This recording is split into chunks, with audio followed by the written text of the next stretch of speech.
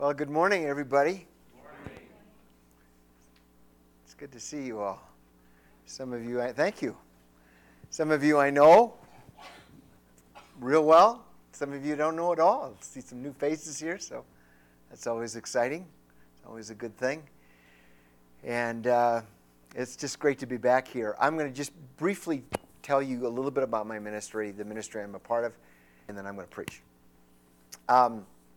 I represent a ministry out of Finland, so it's not a U.S.-based ministry.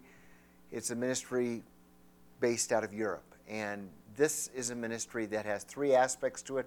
The first thing we do is we do what we call media evangelism campaigns around the world. We've done 70 cities so far, all over the world, 4 cities in India, Nepal, Israel, Erbil, Iraq, 30 cities in Russia, Kazakhstan, Kyrgyzstan, Uzbekistan. I've done campaigns in Guyana, South America, Suriname, South America, and so it goes. And basically what we do is we gather churches together cross-denominationally. They make a list of the best 30 life stories, testimonies from their culture, and then we help produce documentaries. So we do 30 testimonies, 24 to 30 testimonies, life stories that are then camera ready for television. Then we purchase television time on secular television, prime time every night for a month. And so every night for a month there's a different life story on television with a website at the bottom and a phone number. The phone number is connected to a call center, so we train hundreds of people to staff the call center 24 hours a day, 7 days a week during the campaign. And then we train people to do follow-up. And basically what we do is we print a book for every place we go. This is the book that I printed in Suriname, South America, so it's in Dutch. And it's got 10 abbreviated life stories in it. This is one of the guys in life that gave his testimony who is a member of parliament in Suriname. And so we have everything from members of parliament to this guy who was a murderer and was in prison.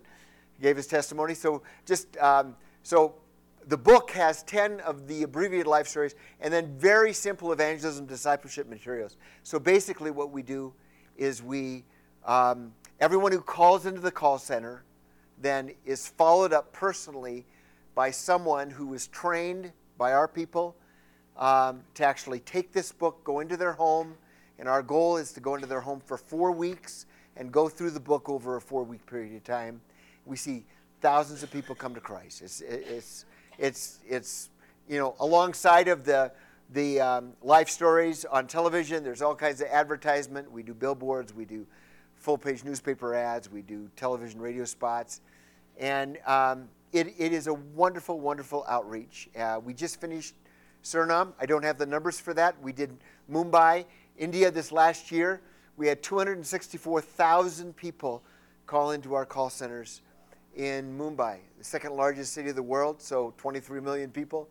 So a lot of people there. Whereas Suriname is under 600,000 people for the whole nation. So we did not have 264,000 people call into the call center in Suriname, but we did have thousands of people call in. And people call in. Some are ready to commit suicide. Some are drug addiction issues or alcoholism or they've got cancer or whatever. So we pray for the felt needs right over the phone.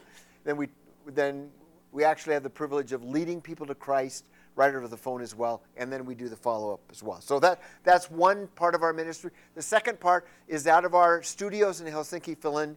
We do satellite television broadcasting into the Islamic world. So we bring people from all over Europe.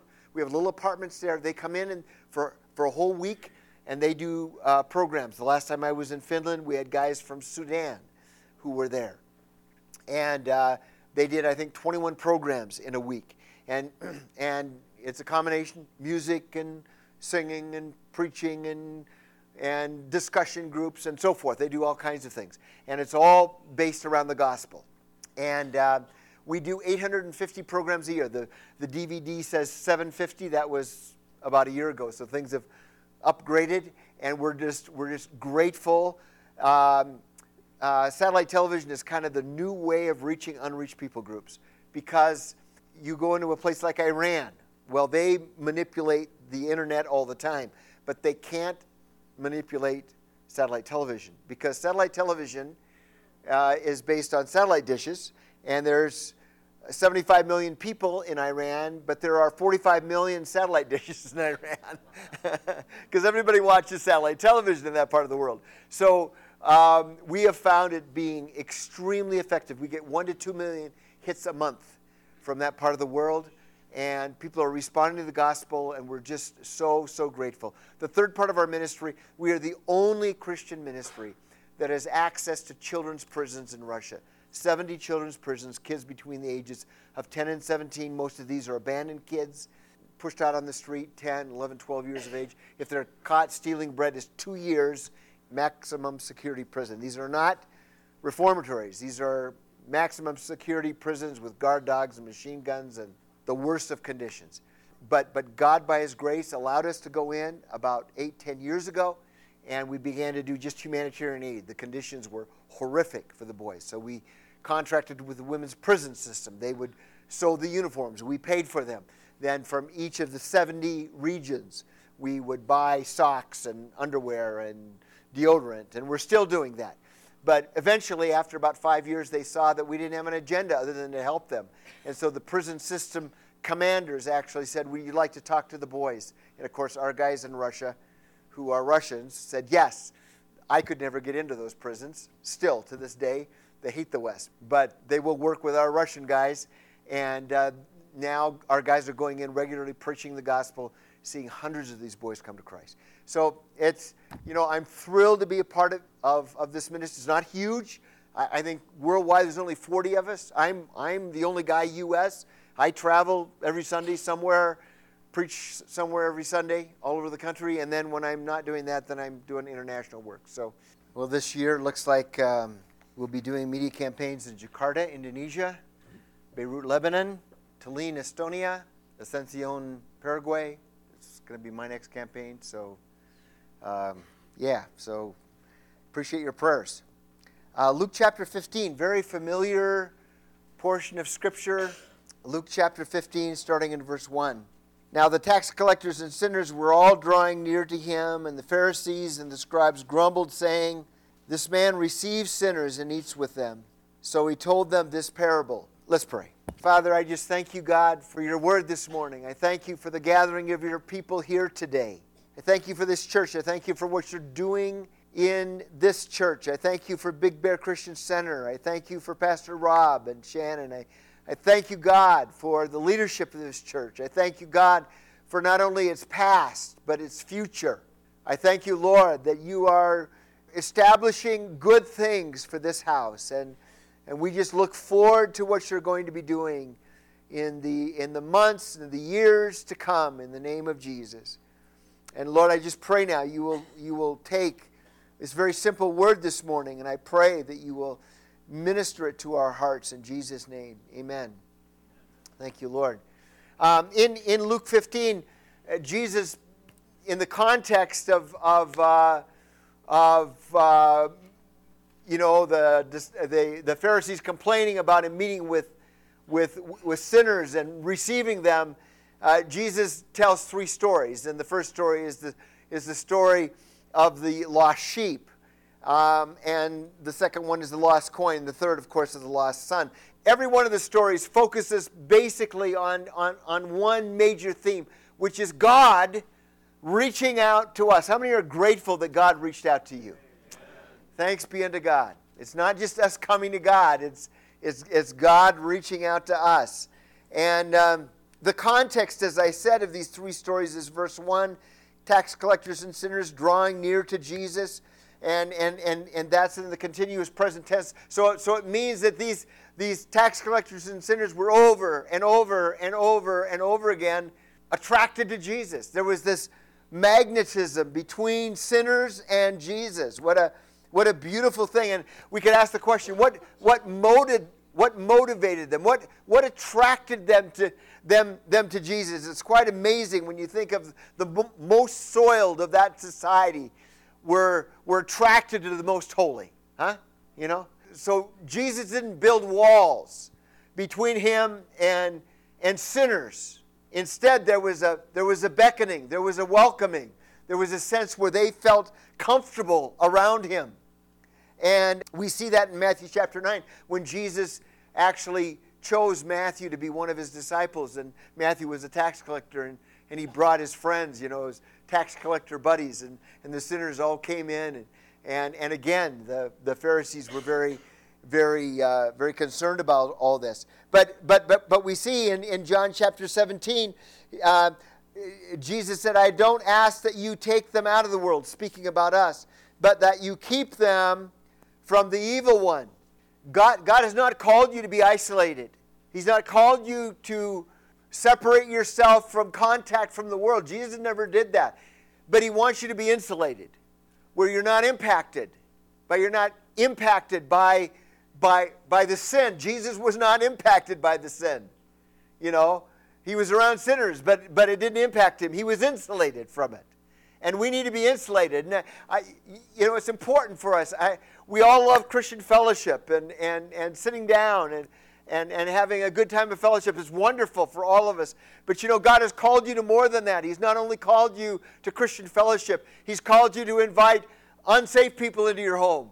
He's called you to go out for coffee with unsafe people. He's called you to befriend people who don't know Jesus. Because God is very much concerned about a lost world, and if we're not careful, we isolate ourselves and we put ourselves aside. I want us just to pray right now. Would you just bow your heads with me? God, I just pray that you will help us. Help us, Lord, to break down our walls between us and unbelievers, the fears that we might even have. God, I pray that you would insulate us but not isolate us. And I pray, oh God, that you would use this church in Big Bear this year to reach many, many people for Christ. We pray that every empty seat in this house would be filled not only by people who are moving into this community and wonderful Christians, but also people who right now do not know Jesus. And we claim them right now in the name of Jesus.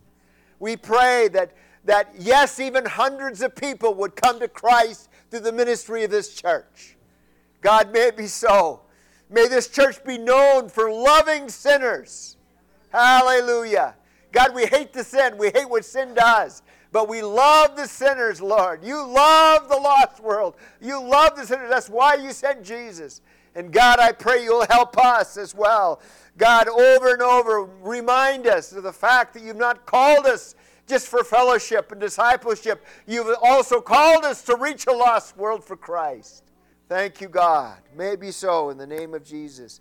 And everybody said, amen. All right, so, in this message, we'll be praying together a couple times, all right? Okay, so here's this simple story of the younger brother in Luke 15 and verse 11. And the story begins with the son, the younger son, giving a short and shocking request. He basically said, I want my inheritance and I want it now. And in that culture, you didn't get your inheritance until dad died, And the younger son would get 1/3, the older son would get 2/3. But the younger son said, I don't want to wait till you die. I don't want you. I don't want your life. I don't want to relate to you, but I want your money. I want what's coming to me. And so I want you to give me my inheritance. It was disrespectful. It was arrogant. It was selfish. It was self-centered. To ask a living father for your inheritance was wishing him dead. And that was the condition of this young man and the condition of his heart. And this was an intensely patriarchal society. Traditional response back then would have been to drive the young son out and basically say, and don't look back, And the guys who work for me are going to follow you. And if you try to come back, we're going to kill you. That would have been that society. But basically, the father does not disinherit him. Instead, he takes probably some of his lands and some of his holdings to get 1/3 of all that he owned. And later on in the story, we see that he actually did divide everything because the older brother he tells the older brother later, everything that I have is yours. So basically, he gave the 1/3 to the younger son. He gave the 2/3 to the older son and basically said, the farm's yours now, since I paid off the younger son. You can imagine the pain the father felt, the heartache the father felt in this context. And I want to remind you of something today, because I think it's important for all of us to be aware of it. Ephesians chapter 4, verse 28 says, let the thief no longer steal, but rather let him labor, doing honest work with his own hands, so we may have something to share with anyone in need. Let no corrupt talk come out of your mouth, but only such as is good for building up, as it fits the occasion, that it may give grace to those who hear. Do not grieve the Holy Spirit, by whom you were sealed for the day of redemption. Let all bitterness and wrath and anger and clamor, which is arguing, be put away from you, along with malice, and be kind and tender-hearted, and forgiving one another, as God in Christ has forgiven you. I know that in the life of, yes, many Christians, the issue of anger and harsh words and angry words is a stronghold in people's lives. And I want you to be aware that when we give room to that in our life, we are causing extreme pain to God. The same kind of pain this father felt with a son who says, give me everything I own, I'm leaving you. The same sense of rejection he felt. When you give yourself to anger and you allow that to be a part of your life, you are causing the Holy Spirit pain, grief. I want you to see that. I want that to be just embedded in your heart and in my heart. There's not a one of us here that can say, I've never gotten angry. I mean, the reality is that we've all known the reality of it. But for some of you that are here today, the issue of anger is a stronghold. And all those that are around you are scarred by your words and your actions. And I just want you to bow your heads. I'm not going to ask anybody to raise your hand. This is between you and God. But if you're given to anger today, I want you to repent of that right now.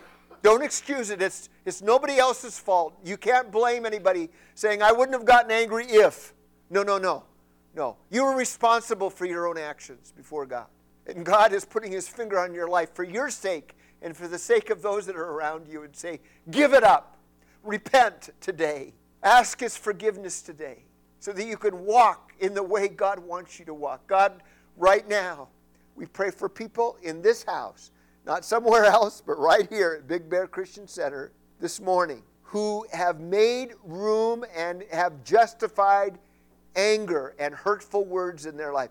We repent today. We don't want to grieve the Holy Spirit anymore. And we don't want to hurt those that are around us anymore. We ask your forgiveness today in the name of Jesus. And we thank you for it, God. We thank you for the cleansing of the blood of Jesus. Thank you, Lord. Thank you, Lord. How many are grateful God forgives? Gives us new beginnings. Thanks be unto God. So here's this young man. He's full of energy and excitement. He breaks away from parental control. How many remember those days? He cuts himself off from his family relationships and from his identity. He takes all of his inheritance and cash. He intentionally gets as far away from home as he can. He sets aside behavioral patterns he's learned at home. He recklessly squanders his inheritance. He blows it on everything. He blows it on everyone carelessly. And his project is to unson himself. I wonder if he ever thought about home in those days. But in verse 13 and 14, we see in Luke 15 that two things happen simultaneously. One thing is he ran out of money and friends. Now, how many know that those weren't really friends? And by the way, there's a lot of lonely people in this world. There's a lot of lonely Christians in this world. You know, we have a lot of acquaintances. I've got a lot of acquaintances. And I've got some one-way friendships. Some of you know what that is, where they never call you, but you call them. How many have one-way friendships? Right? You know, and you stay in their life because you know it's right. So you keep calling them, even though they never call you. You know, and that's the way it is. But then every once in a while, not very often, but in our lives, occasionally, God brings a friend who really cares about us, who really wants to spend time with us, who really understands us, somebody we could pour our heart out to, somebody that we can be honest with. And I'm thankful that our spouse can be that person, but I'm thankful also that most of us need more than just a spouse to be a friend. We need somebody else to be a friend. And this morning, if you don't have a true friend, you've got acquaintances, you've got one-way friendships, but you don't have anybody that really cares for you. I just want to pray for you this morning. God, right now, I pray that in this house, people that are lonely because they really don't have a friend, God, would you bring a good friend into their life? Would you bring somebody into their life that really cares for them, that is really interested in their life? God, we need that. And I pray that you will do that in the name of Jesus. Thank you, Lord. Thank you, Lord. You probably haven't ever heard a sermon where you've had so many prayers during the sermon, but it's just the way it is. Okay. I don't normally preach this way, but this is this message. So he runs out of money. He runs out of friends. He runs into a famine. Those two things happen at the same time. And how many are grateful for famines in your life? Nobody raise your hand, but let me tell you, for many of you, it was famine that brought you to Christ, right? It was difficult times. You came to the end of yourself, and life was miserable, and God was gracious, and he said, I'm going to put the screws on because this guy or this woman needs it to come to me, and that's exactly what happened. So he finds himself in the bottomless pit of disgrace. He's at the lowest, most degrading position possible for a Jew. He's feeding pigs, and the scripture actually says that he joins himself to this farmer. Well, it doesn't mean that he joins himself. It means the actual word in the Greek is that he glues himself to this farmer. I mean, there was no welfare. No. There was no Social Security checks. There was no welfare. There was nothing. I mean, if you didn't work, you didn't eat. And this guy knew if he didn't get a job, he was going to starve to death. And so he thought, I'm just going to glue myself to this farmer. Some of you remember those days where you were so desperate for a job, you just kept going back. I want this job, and I'm going to keep bugging the guy that hires until they finally hire me. How many of you have ever done that? Done that? Yeah, a lot of you. Me too. I remember those days. I said, he finally hired me because he got tired of me coming and asking for a job. And that's what happened with this young guy. He just kept going back. Finally, the farmer hired him, and breakfast was so bad that the slop that he fed the pigs looked better than what he got for breakfast. So I mean, this is a mess. And then Luke 15, verse 17 says, and when he came to himself, the term coming to yourself is literally, in the Greek here, it's a term that applies to people who've lost their minds. How many know there's two kinds of passion? There's good passion and there's bad passion. I got passion for my wife. That's good passion. I've got passion for the work of God, for Jesus. You too. That's good passion. But then there's bad passion. And bad passion does bad stuff to us. It twists our thinking. It causes us not to see things clearly. We see things in a distorted perspective. That's what happened to this guy. He was controlled probably by a passion to be on his own, have a lot of money, do what he wanted to do. He probably bought a Harley, and bought a $3,000 guitar and had that strapped to his back and thought that life was going wonderful for him. Passion distorts reality. He lost sight of all that he had. How many pastors, let me put it that way, how many pastors have given everything up for a one-night stand? Stupid. Huh? Right.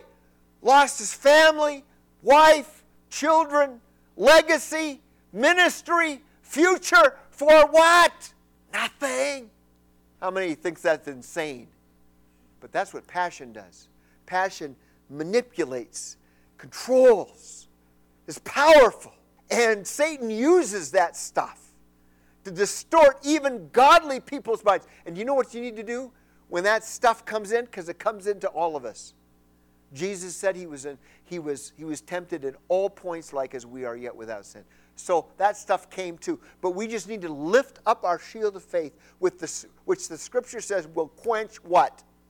All the fiery darts of the wicked one. I don't care what it is. If you will lift your shield of faith and say, I stand against this in the name of Jesus. There's been times I've had to wake myself up from a dream that I knew was not from God and stand against it and say, I am not going to receive this in the name of Jesus. There are times thoughts comes into my mind, sometimes right before I preach, and I say, I reject that in the name of Jesus. I am not going to allow that to have control in my thinking. But when we begin to embrace those thoughts, and some of those thoughts are titillating, some of those thoughts make you feel important or feel powerful or whatever, those are the ones that we need to say, I am not going to allow them to gain a stronghold, a root in my life. And that's exactly what happened in this guy's life. Passion. So he comes to himself. And I want you to understand that his coming to himself did not begin with repentance. It began with remembering. Remembering the Father's house. Remembering the love and the mercy. We sang about it this morning, didn't we? The mercy of God, the grace of God. Remembering the love and the mercy and the grace of the Father. You see, when we have gone off into a far country, Satan will whisper, well, no, he will not whisper in your ear. He will roar in your ear. And he will say, forget about it. Don't even try to go back home. Don't even try to return to God. I mean, it's too late. Just forget about it and keep living the life that you're living. But this guy began to remember. And if you're here, but you're in a faraway land spiritually, you need to remember the grace of God. You need to remember that whoever will call upon the name of the Lord will be saved. You need to remember that if I will repent, God will forgive me and cleanse me from all unrighteousness. And this guy began to remember. And remembering brings not rejection. It doesn't bring despair. It brings amazing hope as you begin to remember who God is and how gracious God is, how kind God is. And so Jesus says in Matthew 11, he says, come to me, all you who labor and are heavy laden, and I will give you rest. And you know, and I know as well, that our laboring oftentimes is self-inflicted. We do it to ourselves. But Jesus says, come on, come to me. I'll bring healing into your life. I'll restore you. I'll forgive you.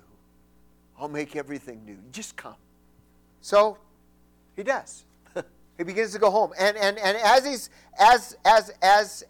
he's going home, he's already in the process of repenting because he's put the speech together. You see, he's got it figured out. He knows exactly what he's going to say, and so he's got the wonderful words of repentance. How many know that words are important?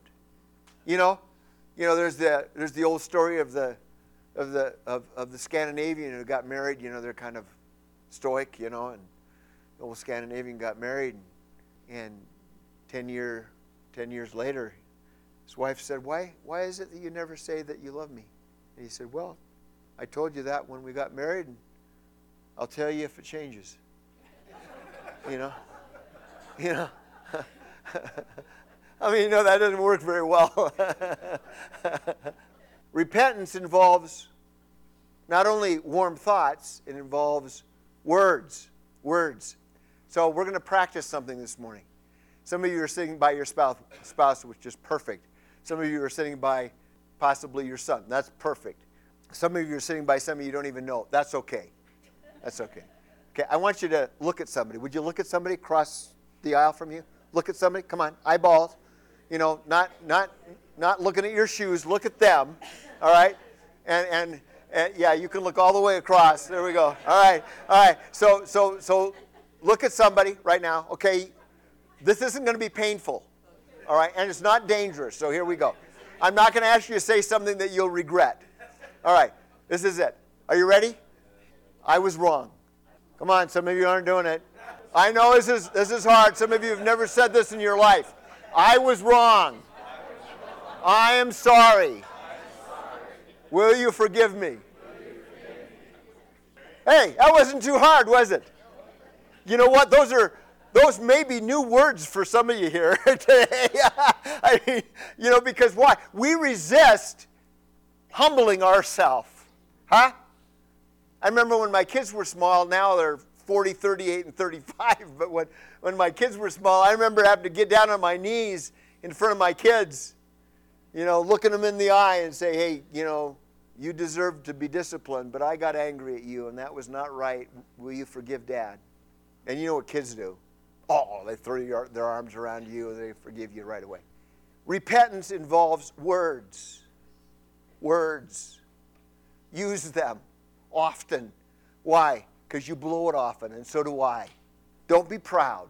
God resists the proud, but He gives grace. Gives grace to people that are willing to humble themselves. And this guy was in that position, and so he brings together this speech he's going to give his dad. Father, I've sinned against heaven and before you. Okay, that's very good theology. We see it Old Testament, New Testament. We see it Achan when he hid the gold and the Babylonian garment, and he's caught in Joshua chapter 7. He says, I've sinned against heaven. Man, it makes it pretty big when we realize we've sinned against heaven. Okay? David said it in Psalm 51 concerning the Bathsheba thing. I've sinned against heaven and against you. Peter said it in Acts chapter 5 when he's dealing with the Ananias and Sapphira. And he said, why did you do this? Why did you manipulate the facts and say you were giving something when you weren't? Why did you do? You weren't lying to us. You were lying to God. And you see, the whole issue of sin, there's a wall that we build in our life against yielding to sin when we recognize, hey, I'm not just sinning against my brother, I'm sinning against God. This is between me and God. And I need to be careful. And so this young man goes home with that in his mind. When I see my dad, I'm going to fall down before him and I'm going to say, Father, I've sinned against you, but I've also sinned against heaven. I'm no longer worthy to be called your son. Neither are you. Neither am I. The Scripture's clear. None are righteous. All have turned aside. Isaiah 53. All we like sheep have gone astray. But aren't you thankful for the love of God? Romans chapter 8 says, neither life, nor death, nor principalities, nor powers, nor things present, nor things... Nothing can separate you from the love of God. Nothing. And so he's going to go home and he's going to say, I'm not worthy to be called your son. And then he says, make me like one of your hired servants. Slaves lived on the property. Hired servants didn't live on the property. They lived off the property and they got a small wage. And I'm sure in the back of his mind was, it's probably going to take me the rest of my life, but I'm going to start paying off what I took from you and abused. So I'm going to work for you the rest of my life. But I don't even deserve to live on the property anymore. So he starts home. And I'm sure as he's going home, he's reviewing all of this, It's going in his mind, and he's thinking, okay, I don't want to forget any of this. And he's almost home now, and he's down the road, and the father happens to be outside. And he looks down the road, and it must have been the way the son walked. And he saw him. And the Scripture says something. The father ran to him. Now, our culture is a little different. Patriarchs did not run. Running required you to take your robes and tie them up and bare your legs. And no patriarch was going to bare his legs and run. They wouldn't do it. I mean, that was humbling. That was foolish to do that. But this father tied up his robes and ran to his son. No one comes to God unless the Father draws him. I am so glad the Father ran to me and to you. I am so grateful that when the Holy Spirit convicted you and me of sin, it was God running to us. I'm so glad He didn't say, okay, if you want to come home, I'll wait. And if you want to come, I'll just wait until you come all the way to me and you humble yourself and you say the right stuff and I might consider it. No. The Father runs. And as the father runs, he hugs him and he kisses him. He shows him emotional affection. And the son begins to talk. I've sinned against heaven, against you. I'm not worthy to be called your son. And at that point, the father stops the conversation. He wasn't even able to finish his report he was going to give to his dad. Wasn't able to finish it. And the father says, bring the best robe. You know what the best robe was? It was his robe. You know what God clothes you with? He clothes you with his robe of righteousness. Not secondhand store robe of righteousness. His robe of righteousness. And then he said, bring the ring. Put it on his finger. Spoke with authority. He could do business in the Father's name all over again. I wouldn't have done that. I would have said, okay, prove yourself.